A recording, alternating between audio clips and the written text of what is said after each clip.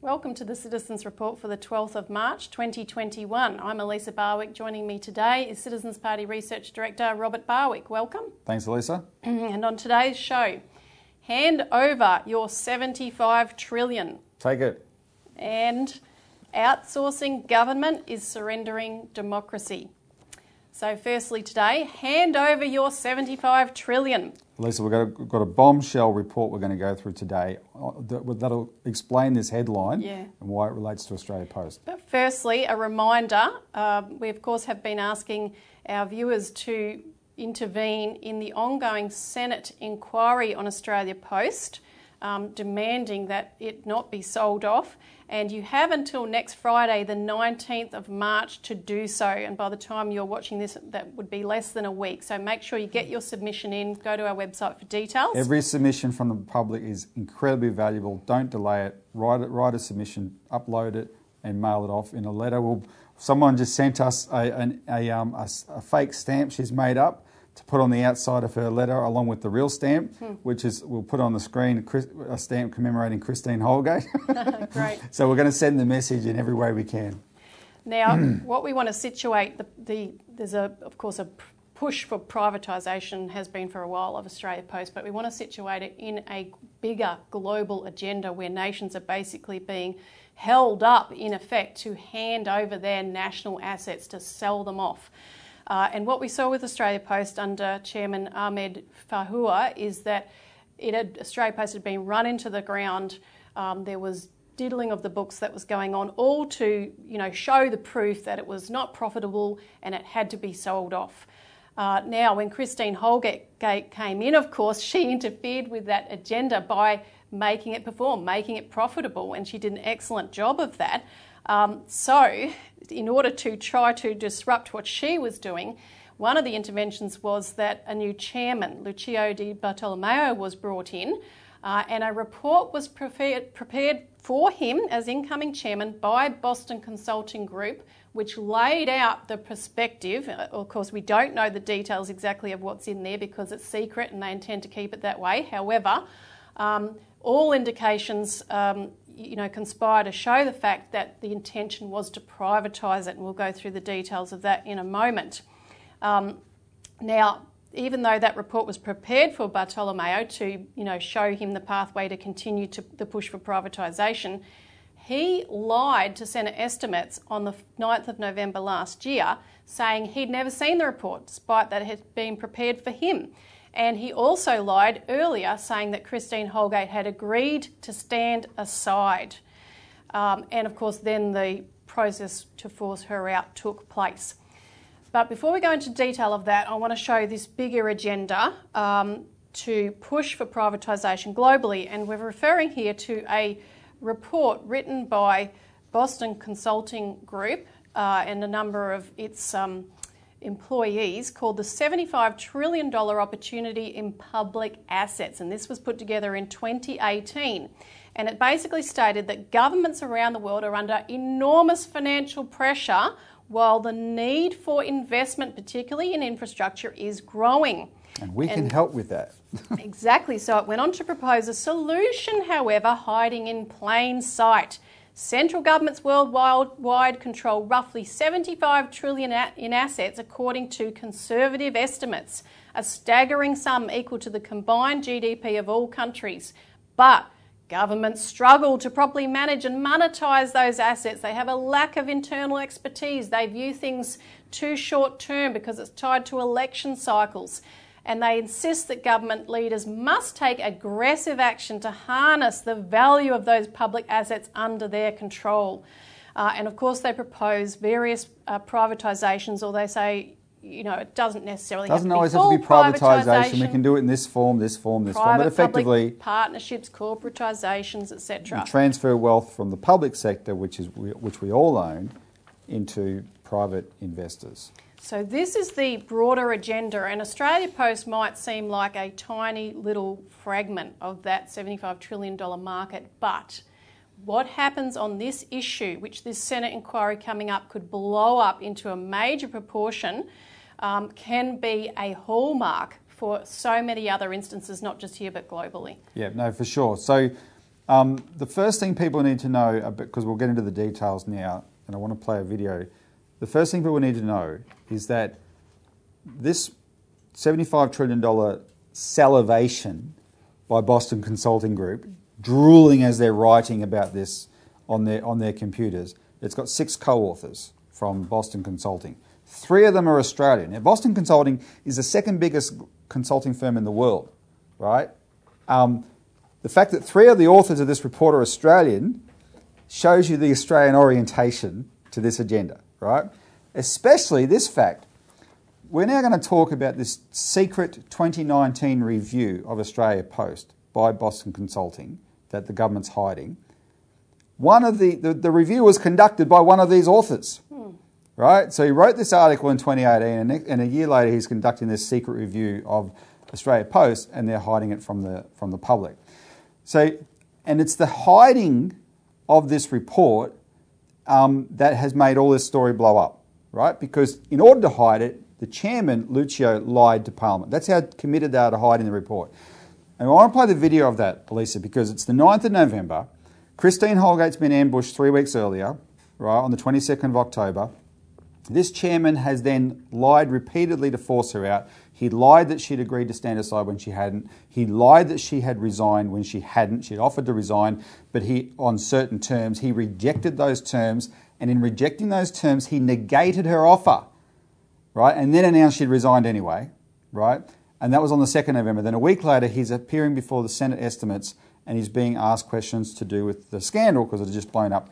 And one of the senators, Nita Green, who we're going to see quite a bit of because she's a consistent questioner on these matters for the Labor Party, she asks him about the Boston Consulting Group report. Just watch that exchange. In November 2019, the Morrison government engaged the Boston Consulting Group for $1.3 million to undertake a review into Australia Post. Chair, could you confirm the report, which was initiated and prepared before COVID, actually recommended permanently cutting mail services and closing some post offices? Senator, we haven't seen the report. So that's unequivocal. For space reasons, we're just showing his initial response, which is a flat-out no, I haven't seen it.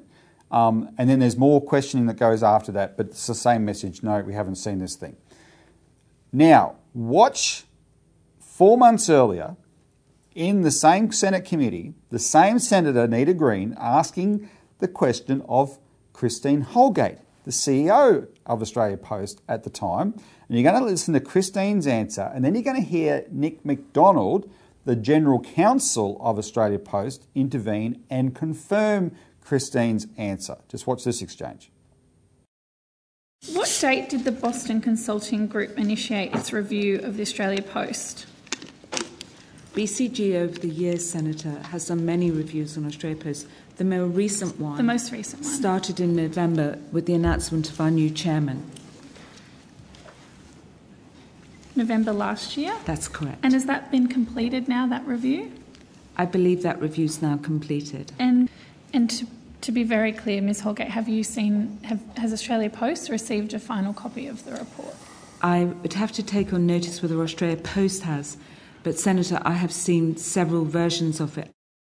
We did receive a draft, or what's labelled a final draft, dated the 21st of February. So what you have there is the proof that he lied. Christine Holgate said, yeah, we've seen the report, and the General Counsel said, yep, and it's marked final draft. That same General Counsel, Elisa, was present on the 9th of November when Lucio Di Bartolomeo lied to the Senate, and he said nothing. He just stayed quiet. Yet on the 21st of December, 6 weeks later, he writes a letter to the committee clarifying the record, because by then the licensed post office group knew that he had lied, and they made an issue about it with the minister, and the minister must have tipped off Australia Post and said, oh, you should probably clarify this. So he writes this letter saying, oh, just to clarify, and then he said this in the letter, an Australia Post witness, That's the term he used. An Australia Post witness said we hadn't seen the report. Well, here's actually what's happened. Why would he write a letter referring to the chairman of Australia Post as an Australia Post witness? Even that letter is evasive. They are so intent on hiding this, and this is what got our attention. We asked the question, once we saw it was a clear-cut lie and proved why would they do this? And we'll go through the whole story in a minute, but it came on the back of asking that question. Why would he lie? Well, that leads to the bigger story behind Australia Post. And I'll add to that because, BCG obviously has form in privatisation. That's what they do. They're renowned for it. But Fahua he worked at BCG. He went back to work for them after leaving Australia Post. And furthermore, the AFR said he'd set the business up for a possible lucrative privatisation in 2017. So all the elements are adding up. But we'll take a quick break and we'll continue after this.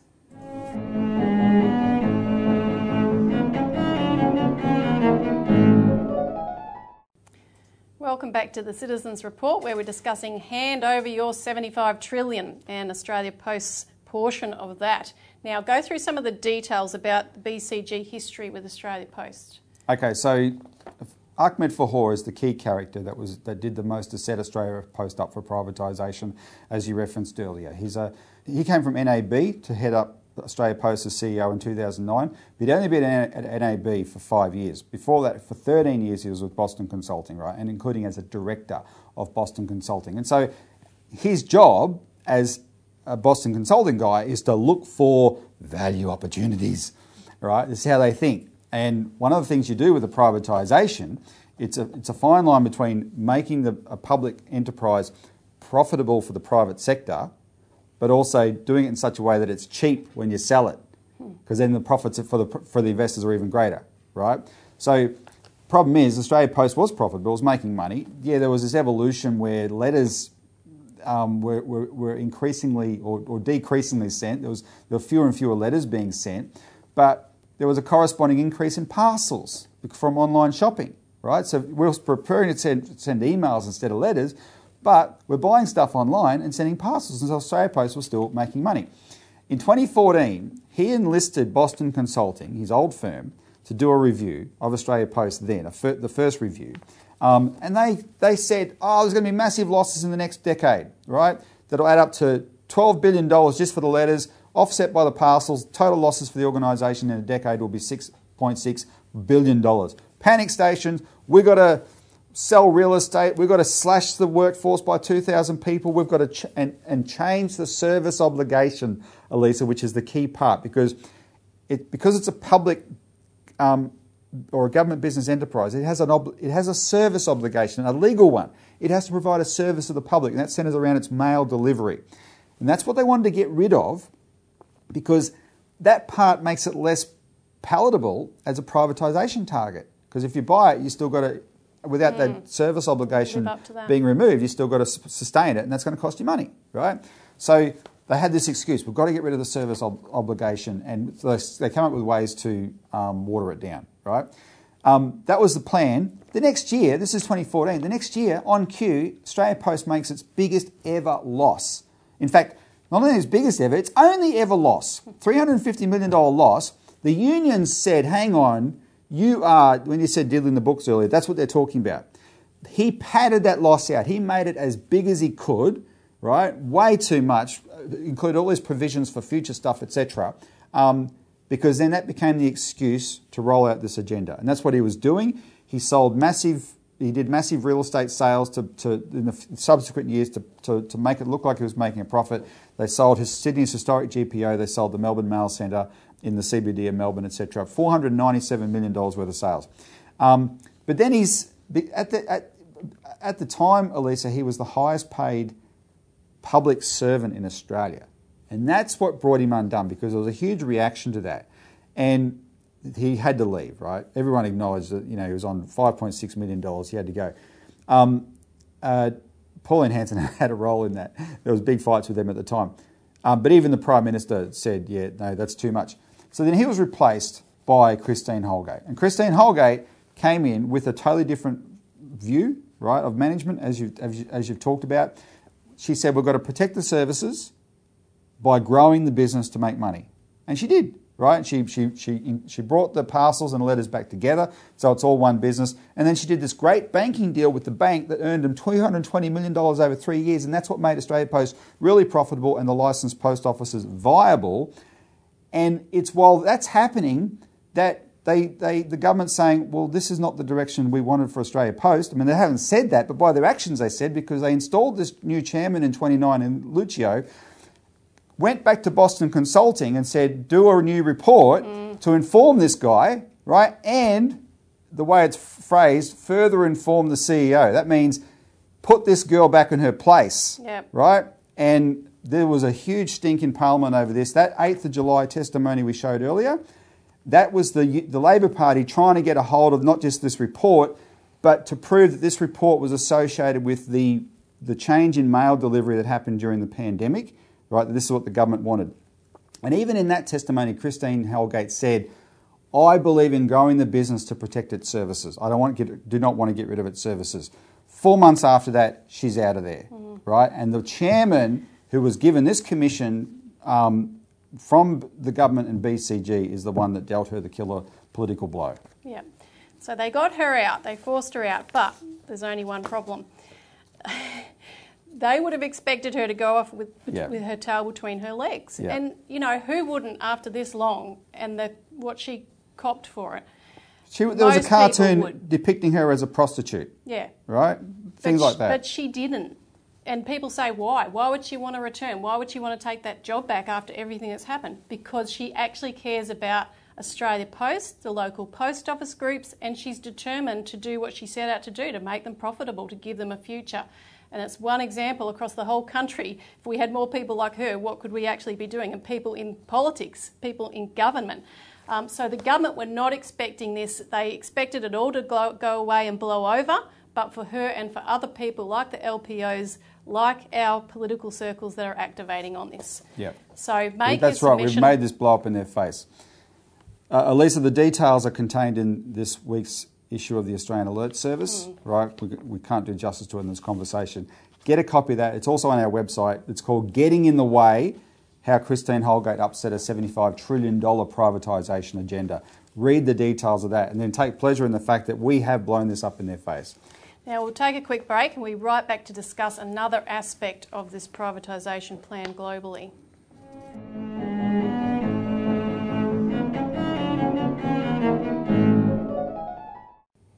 Welcome back to the Citizens Report. We're now discussing outsourcing government is surrendering democracy.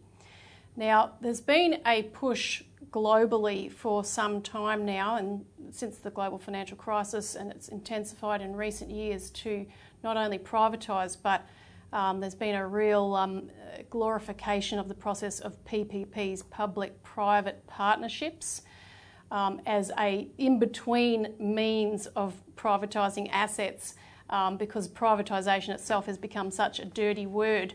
And one example I wanted to mention, which sort of situates how nations that are forced to privatise everything are also forced to hand over their sovereignty to banks and big companies on a silver platter, is Italy, because the new Prime Minister, as people may know, Mario Draghi, former head of the European Central Bank and former Goldman Sachs banker, and